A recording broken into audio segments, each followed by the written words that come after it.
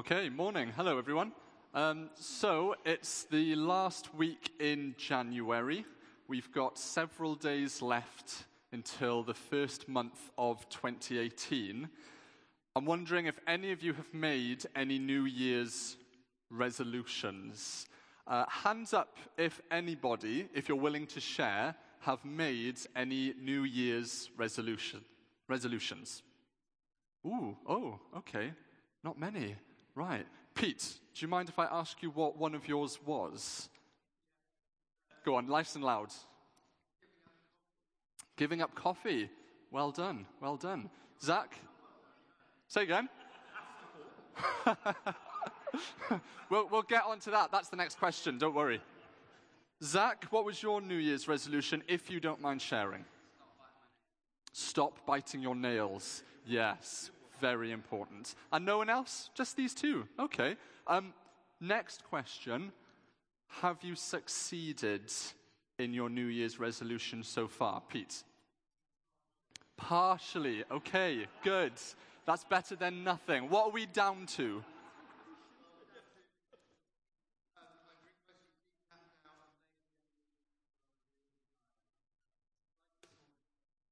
Well done. And Zach, how are we doing? Let me check the floor. We're good. No nails. Okay. Not great. Okay, that's all right. Better. That's what we want. So, don't know if anyone else has made any New Year's resolutions. I tend to make a few, but I looked online for 2018, and I found that an organization called YouGov, who you may be familiar with, they're a surveying company, so they will do surveys of particular questions, take it to the public, to a certain number of the public, and just get a general idea of some statistics. And so I looked up 2018 New Year's resolutions. So YouGov sent an online survey to 1.2 million people, and they developed what they believe were the top 10 New Year resolutions for 2018. So I thought I'd share them with you briefly, and we'll go down the list one by one. So if we can have the first one, please. Eat better. Now, I need to learn that one, but Kerry will know that salad will never be on the menu on a weekend or a weekday. It's not happening, but I could do better. Number 2, exercise more. I need to work on that. I'd like to go swimming on Saturday mornings, but it's Saturday morning, so that's what beats it. So, yeah. Number 3, spend less money. Yeah, very important. Number 4, self-care. So this could be perhaps looking after yourself, connected to exercise, making sure you're fit and healthy. Number 5, read more books, build a little bit more knowledge, a bit more intellect. Very good. I love that one. Number 5, that will always be on my New Year's resolution. Got a few books recently. The library is building up. Number 6, learn a new skill. Yep, so that could be anything at all, just gain a new skill, learn something different. Number 7, make new friends. Very important. Widen your friendship group. Get to know people that are different from you. Number 8, get a new job if you need one, or work harder in your job, or improve your job. Very good. Number 9, get a new hobby. Yeah. And then number 10, focus more on appearance. Jim, that was you said it. You said it. Yeah. Guilty pleasure. Kerry and I, we watch this show called First Dates. I don't know if anyone's seen it. No shame. It's hilarious. But that is definitely, the people that go on that show do not need to have that as a New Year's resolution. So those are the top 10 New Year resolutions of 2018. Those are the 10 things that 1.2 million people are focusing and concentrating on trying to change about themselves, in trying to improve themselves. Now, there's nothing wrong with making New Year's resolutions, because a resolution is just another word for change. You want to transform yourself. You want to improve yourself. You want to do better. But you don't need to resign it to just January the 1st. Whenever you feel you need to make a change, that's when you make a change. That's when you attempt something new, do something different for your own improvement and for your own benefit, to transform. And God wants the same for us. God wants us to be resolved. God wants us to change. God wants us to transform. And he doesn't just ask us to do that on January the 1st, as beneficial as that is. He asks us to do it all the time. Every day he's asking us to resolve, to be different, and to transform. So what I want to present to you this morning is God's different way for you to transform. God's alternative path to your change. I want to give you God's New Year's resolution for you. So, we will read, if you have a Bible with you, from John chapter 12. If you've got it on your phone, look it up. Otherwise, it will be on the screen behind me. It's John's Gospel, chapter 12, and it's verse 23 to 25. John's Gospel, chapter 12, verse 23 to 25. Okay, and it starts with Jesus saying, "The hour has come for the Son of Man to be glorified. Truly, truly, I say to you, unless a grain of wheat falls into the earth and dies, it remains alone. But if it dies, it bears much fruit. Whoever loves his life loses it, and whoever hates his life in this world will keep it for eternal life." So, part of God's New Year's resolution for us begins like any other New Year's resolution or any other change we want to make. We have to get perspective on what we want to change. We have to make that change, and then we have to reflect on that change. We have to see the benefit of that change. So starting with getting perspective, let's begin where this first verse, 23, positions us. So it reads as, "The hour has come for the Son of Man to be glorified." So let's start with glory, getting the perspective of God's glory. What is the object of your glory?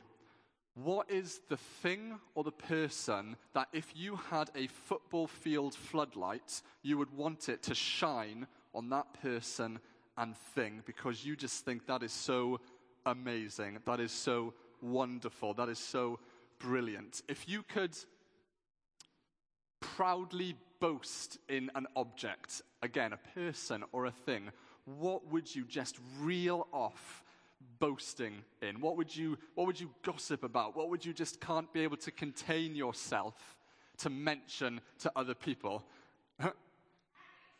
Nice. Definitely on your own. Okay. What would you joyfully delight in? What person or thing would you just jump up and down over? Would you go to your friends, go to your family, go to your work colleagues and just talk about all the time so that you are just the annoying person by the water cooler? What do you put your glory in? Kerry and I were watching a film last night that Ash and Beth Darke kindly lent us when we were around their house. It's Disney's Inside Out. Every time I preach, Disney always gets in there. I don't know why, but they're great. Inside Out, I recommend it. And the story is about a girl and her feelings, her senses, what's going on in her mind. And she's got this character called disgust, called anger, called fear, called joy, and called sadness. And throughout the film, it's a story of her growing up, really, of experiencing these different emotions and senses and just seeing how her life develops. And as we're watching the film, you're noticing that it's funny because her life, they've captured people's lives so well. As you grow up, you glory in things. As you mature, those things differ, you change. So as a baby, I assume, you glory in milk. Milk is the thing. You want milk, and that is it. That will feed you. That's all you want. When you become a young child, you glory in the latest toy that you've got for Christmas, perhaps. When you become a teenager, you glory in the pretty girl in the class with you opposite the table. When you get into your first job, you glory in the salary that you're earning. When you go to university or higher education, you glory in the knowledge that you're enjoying, and so on and so forth. So as you mature and as you grow up, you're glorying in different things. You're taking delight in different things. Different things are the focus of your life and what you pour into it. Confession time, if I can be honest, because we're family. The things that I tend to glory in to my own detriment, and there's a difference between being grateful for things, which God has given us, and glorifying in things, making them an idol, making them the things we bow down and worship. My two things, if I'm being honest, was my education and my job. Sometimes I think to myself, when I'm feeling particularly proud, you know what, Jonathan Durke, you were rubbish at school, you didn't apply yourself, you failed all your GCSEs, true story, but don't do it if you're young and doing that now, failed everything, had no prospects, but I pulled my socks up, pulled my finger out, got my head down, worked hard, studied, did my research papers, revised for my exams, got to go to college, got to go to uni, got to go to Bible college. I am worth something. I am definitely up there. Glory to Jonathan in the highest. Amazing. And then the other thing I glory in is my work, which is quite similar. So again, sometimes in my heart of hearts, I'll develop a bit of pride and think, again, because I had such a rubbish education, which was my own fault, look at me. I worked as a shoe salesman, worked my way up, worked in social housing. Awful, but yeah, that side. Worked in social housing. Now look at me. Yeah, look where I've got to. Look what I'm doing. Look how much I'm earning. Oh, look at my status. Look at my title, blah, blah, blah. And in the quietness of my heart, which you guys probably won't see or hardly anyone will, there'll be that glorifying in my achievements, in my success, in what I've done. So what is the thing that you glory in? Jesus is the glory of God because Jesus is God. Jesus Christ is God. That's, as Christians, as disciples of Jesus, we believe. Giving it to you straight, Islam is wrong. Jesus is not some great prophet only. Buddhism is wrong. Jesus is not just some enlightened man. All these other Eastern mystical religions that we'll hear on the news are false and wrong because Jesus is so much more than a moral teacher, a great prophet, or an enlightened man. Jesus is God in the flesh. He is the image of the invisible God. If you know Jesus, you know God. If you've heard and seen Jesus, you have heard and seen God himself. So Jesus is God in the flesh. Jesus is divine. Jesus is deity. Jesus is that supreme being that unbelievers or people that don't know God think might be out there. Jesus is that thing. Jesus is that person. So how then is God glorious? Well, in Jesus, God is glorious because he is present. Jesus is the presence of God. So God came to earth as a baby. We tend to only mention it at Christmas time a lot of the time. But Jesus came as a baby and he was God in the flesh. That little crying baby was the glory of God. That little tiny baby, and look around and you'll see little babies. God was one of those. God encapsulated his glory into a little tiny baby. That baby Jesus shone out, cried out, wailed out the glory of God. So in Jesus, God is glorious because of his presence. The life then that Jesus went on to live was a life just expressing the glory of God. Jesus said, I don't do these things I do. I don't teach these things I teach because of my glory. I only do what I see the Father in heaven doing, and to him do I give the glory. Jesus came to give glory to God, and he did that in his birth. He did that in his life. Jesus knows how we feel because he put on the same flesh that we live in. He suffered the same way. He was tired. He was hungry. He was stressed the same way that we do and are in our lives. And he lived a life similar to us, worked a job, had friends, had family, but he did it all to the glory of God.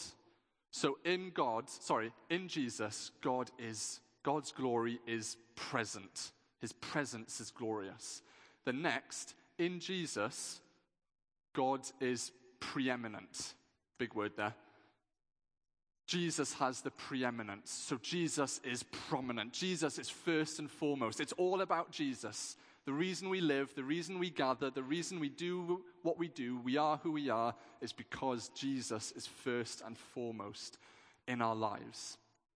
And the best place where Jesus had the preeminence, where God was most expressed in Jesus, was on Calvary, was on the cross as he was dying. Other people looked at that scene, and you can visualize it in your heads. Others looked at that scene and thought, it's a naked, Jewish, single, bloody man dying as a criminal on a cross, which is utter humiliation and shame. That's what most people were thinking. That's what most people today think. But God, when he was seeing that scene, saw his glory being expressed and displayed in the biggest way possible. In the most glorious way, Jesus, in all his mutilation, in all his distortion because of what had happened to him, we thought how disgusting. God thought how delightful, because my glory is being shown. This is how much I love all of you. This is how much I desire all of you, that this is happening to my one and only Son. So in Jesus, God is present. God's glory is present. In Jesus, God's glory is preeminent. It's first and foremost. It is number one. And in Jesus, God's glory is powerful. Jesus was born, he lived, he died, and he rose again for us. The power of God that caused Jesus to rise again is living inside us if we know and love him and if we follow him. The same power that conquered death is inside of you and I. God's glory is inside of you and I. So what is the glory of God, which I'm talking about? Excuse me. Two words are used in the Bible for the glory of God. The first word is a Hebrew word, and it's kavod. Kavod. And in the Hebrew and in the Old Testament, when this word kavod is used, it's interpreted as immense, weighty, brilliant, majestic, superb. It's heavy. That's how it's translated, both physically and just what it is anyway. The glory of something or someone, its heaviness, its immensity. Then in the Greek, so in this passage of scripture we've read, it's a Greek word called doxa. And the word doxa is translated as, I'll just read it here so I don't miss it, magnificent, excellent, splendor, and beauty. So two words to describe one thing: kavod, heavy, weighty, and doxa, splendor, majesty, beauty.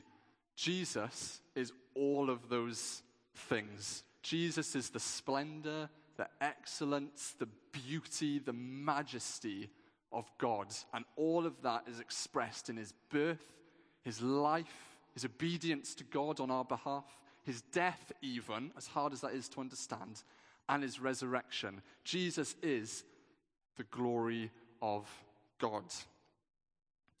So, God's glory is displayed in his presence, in his preeminence, and in his power as well. So for God's New Year resolution for us, we need to start with the right perspective, the right view, and it begins with the right perspective of God. We need to see God firstly as glorious. God is absolutely over and above everything and everyone. He is glorious beyond anything. So let's go on to the next verse, chapter 12 again, and verse 24. And it says this: Truly, truly, I say to you, unless a grain of wheat falls into the earth and dies, it remains alone. But if it dies, it bears much fruit.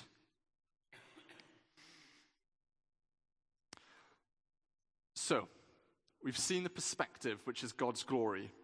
Now comes the change itself. Now comes the action, actually doing our resolution. It's all well and great on December the 31st to write down your New Year's resolutions and think, got the perspective, can't wait to actually do it. January the 1st comes, you wake up ready to do your run to get fit and healthy, and you're like, oh, actually, the rest of that wine is there. I should probably finish that off first, clear it. The rest of that Christmas food's there. I should probably eat that before I start something. The action can be the hardest part. And it's no different for God's resolution for us, for what God wants for us, which is death. God's New Year resolution for us is to die. But let me unpack what I mean by that. So, how can something grow from something infertile? How can life come from death? How can something come from nothing? With everyone and anything else, this is impossible. It doesn't quite make sense. It's not how it works. But with God, all things are possible. Now, I'm no gardener, which Kerry and the rest of the family will vouch for. I don't really touch the garden except just to push the lawnmower around and just to do a relatively good job. Kerry deals with everything else, although if you did see our garden, it's looking a little bit of a mess at the moment. But it has been winter, so that's okay. It does look a bit of a mess anyway. But if you look at a garden or if you look at plants, etc., and I'm really trusting in what I've learnt from Kerry and others, because I know nothing about this. I even, after reading that passage of scripture, had to check. Okay, let me just double check now. Is this what this certain plant does? Okay, because I don't want to look a bit of an idiot when I get up and say, this is what happens. And it doesn't. But I'm told it does, so don't worry. Poppies. They grow, they sprout, whatever it is they do, they blossom, blah, blah, blah. I don't really understand. Is my language just showing my lack of understanding with poppies? Poppies grow, I'll keep it really basic. Poppies grow, they have seeds, poppies die, the seeds go into the soil with that dead poppy, but then the poppy seeds grow into more poppies. Am I right? Okay, good.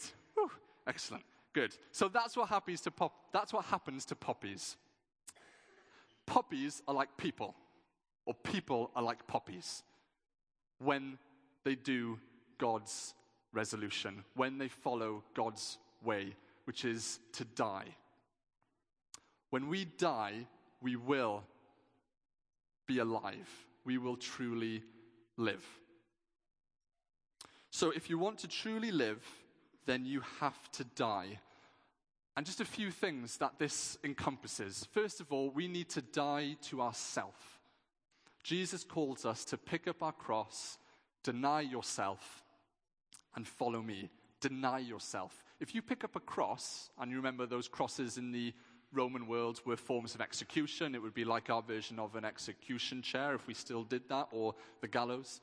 When Jesus said, pick up your cross and follow me, he was saying, pick up your death warrant, pick up your method of execution, deny yourself, die to yourself, because as you follow me, it's not going to be about you, it's going to be about me and my glory. And you're going to get to come on board with that. I'll show you why that's a brilliant thing in a moment. But first of all, pick up your cross, deny yourself, die to yourself. Die to your identity. Abandon who you think you are. We live in a time now, and you can just look on the news or you can look on any articles that are on social media. We live in a time when identity is the controversial issue at the moment. Who am I? How am I who I am? We've got these things called identity politics, or things to do with your gender identity, your biological identity, your identity as a young person and where you find that or who you find that from. Identity is one of the key things being debated about at the moment, and that what people are very passionate about. And Jesus says, die to your identity. Abandon it. Don't find your identity in who you think you are. Don't find your identity in your gender. Don't find your identity in your biology. Don't find your identity ultimately, in your job, in your pay salary, in the wife or husband you have, in the children you've grown, in the school that you went to. Don't find your identity in things that ultimately won't last past the day you die. Find it in something more meaningful than that. Die to yourself. Give up yourself. The next after that, he says, or rather a part of it, die to your success. We all have jobs here, or most of us, or all of us have done things in our lives that we kind of tick off and we're proud of. We've achieved. We've done something. Die to your success. As grateful as we are for the jobs we have and the families we've produced, as grateful as we are of the homes that we've done up, as grateful as we are of the clothes that are fashionable that we get to wear, as grateful as we are for the friendships we've developed, ultimately they won't get us to where we need to be if we want to truly live and be alive. Ultimately, we need to die to our success. We need to not put all our eggs in the one basket of, this is what I've done, this is what I've achieved, that's how I'm going to define myself, that's how I'm going to identify myself, because of how much goes into my bank account, because of the people I know and name drop, because of this, that, and the other. It's not about that. Jesus says, die to yourself, die to your success. Abandon your achievements. And then lastly, die to your glory, which is connected to the first one. What is the thing that you take glory in? What is the thing that you proudly boast about or joyfully delight in? Jesus says, die to it. Die to worshiping yourself. Die to loving yourself. Die to your glory. Abandon your story. We all have a story to play. We live in a very individualistic life nowadays. Back many hundreds and thousands of years ago, it was all about community. Your identity, your achievements were found in your community, in your tribe, in your family, whereas now we're very individual. We tend to think, what have I succeeded in, or who am I in and of myself? It's very much isolated. But God says, abandon your story. Abandon all of that and be part of my bigger story.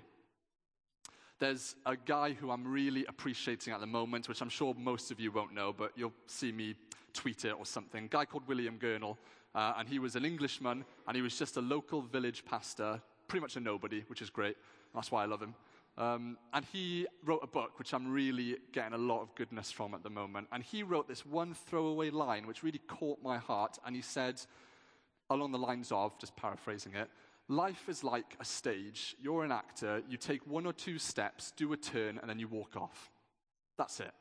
You take one or two steps, do a nice pirouette. I won't do one. And then you turn off. And that's your life. Life is like steam from a kettle. You hear it rumbling, like birth. You see the steam go off, that's your life. You take a turn, you turn back, and you're gone. That's how short our lives are. That's how quickly they're over and done with. So don't live for yourself only, because it won't amount to anything worthwhile, and it'll be over like that. Why not instead live for someone and something greater, the bigger story than your one little act on that play that is life? Why not be part of the bigger story, which is God's story? Why not be part of the grand design, so that even when our lives are over and done with, we played a part in the bigger story. We had a part to play in the greater narrative, the greater show. So, it is dying with Christ that we are made alive with him. So it's when we die with Jesus, like when a poppy dies, that we will produce the fruit of life, that we'll live a real life. So, we've got the perspective. That's the view we have of God, which is he is glorious. We've got the action, which is the hard part, dying to ourselves. Now we get to the benefit of all that. So far you might be thinking, this is a little bit gloomy, a little bit somber. don't think I'm enjoying this, but it's good, and we're getting on to the results of all of this. Once we see the glory of God, once we die to ourselves, ouch, that one hurts, we then go on to the next part. So John chapter 12 and the last verse, 25, it says this. Whoever loves his life loses it, and whoever hates his life in this world will keep it for eternal life. Our lives are ultimately comfortable and easy, relatively speaking. We live in the 21st century in Great Britain, and we live relatively comfortable lives. All these things we get to enjoy. We've got things like high-speed technology with all these iPhones, iPads, Bluetooth things. And you know what? I'm no techie, which my small group can vouch for. Ash and Beth are laughing, and Kirsty, it's so true. I know nothing of this stuff. All I know is we live in a very technological world, although I still enjoy chalk and a blackboard. That's okay. We live in this technologically advanced world, high-speed communication, these comfortable clothes, free education, NHS, all these family and friends just on our doorstep, or if they're not, we get to speak with them through a screen or on the telephone or on a mobile. We get all this social media, all this amazing food that's produced for us, such variety. We've got all these hobbies and activities, etc., etc. We live very blessed lives, whether we want to or not, compared to history. We live comfortable lives. But Jesus says, loving your life, you will lose it. If we love our life more and over and above more than anything else, ultimately it will come to nothing. If the life we live now for these 70, 80, 90 plus years is all we live for, Jesus says the story will end, the show won't go on, and that will be it. Curtains called, and it's over. Jesus says if you love your life, if you invest your life in the things of the here and now, it won't come to anything. Why build up for ourselves treasures on earth where moth and rust will destroy? Why don't you rather build up things for the kingdom? Why don't you rather build up things for the eternal life? Why don't you rather focus on what's to come in the there and then instead of focusing now in the here and now? Let's change our focus. Let's change our investments. Let's change what we're living and working for to things that will matter in the future, which is eternity.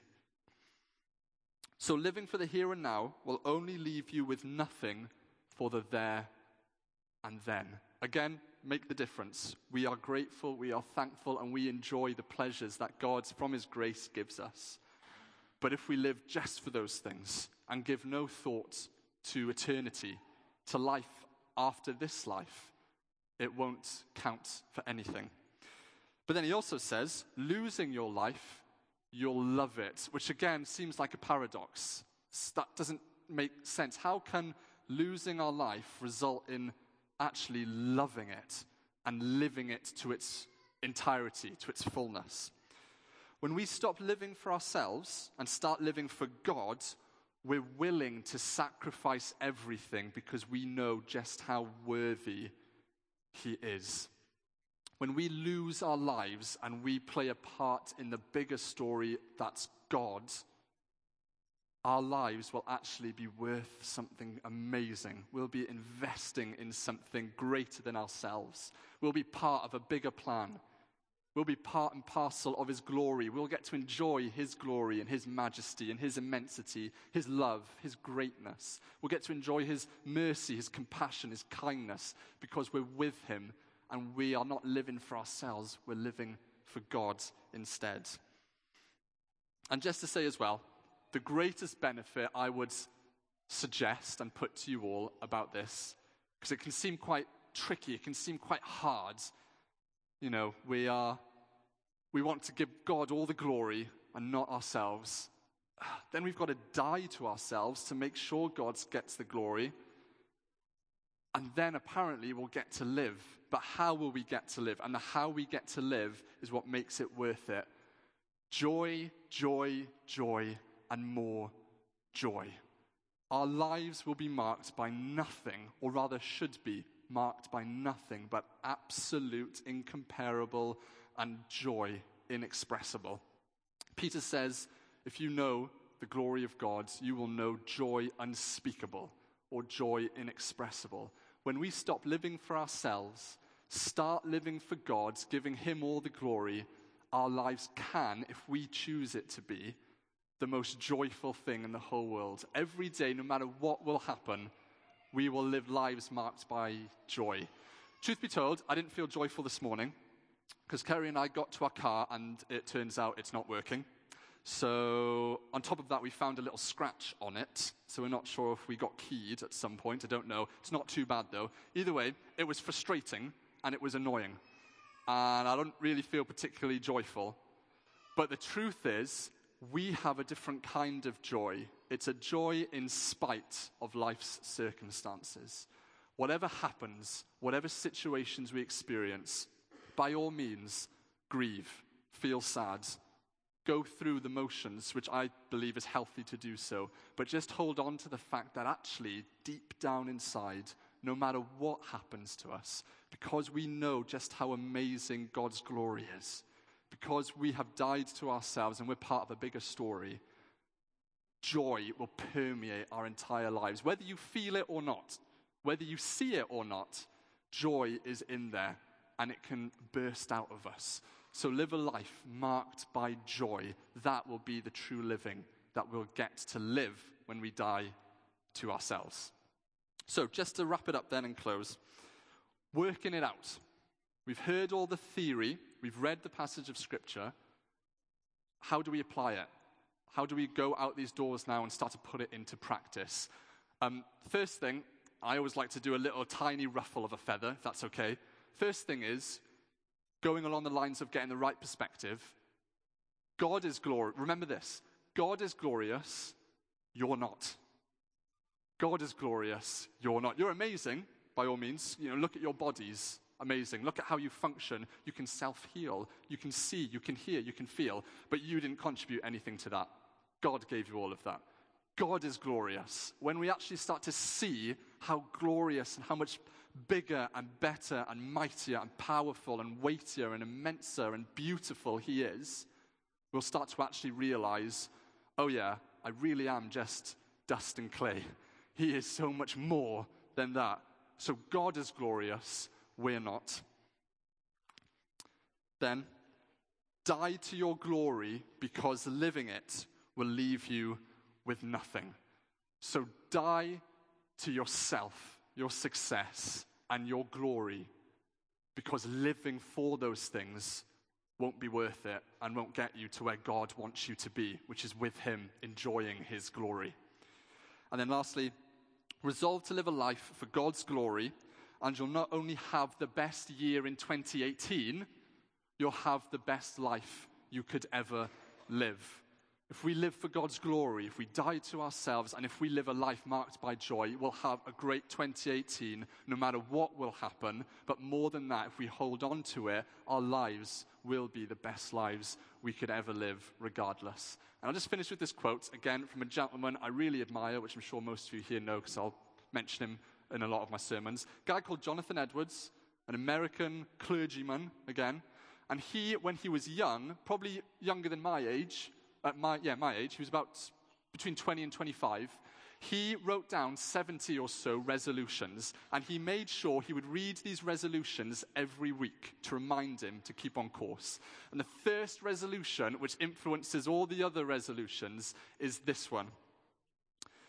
Resolved, that I will do whatsoever I think to be most to God's glory and my own profit, good, and pleasure in the whole of my life.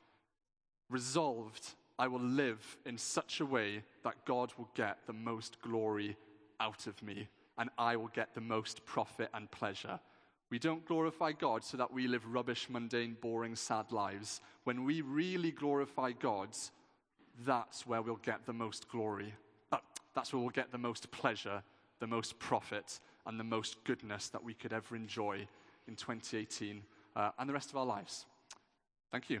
Thank you. I think is that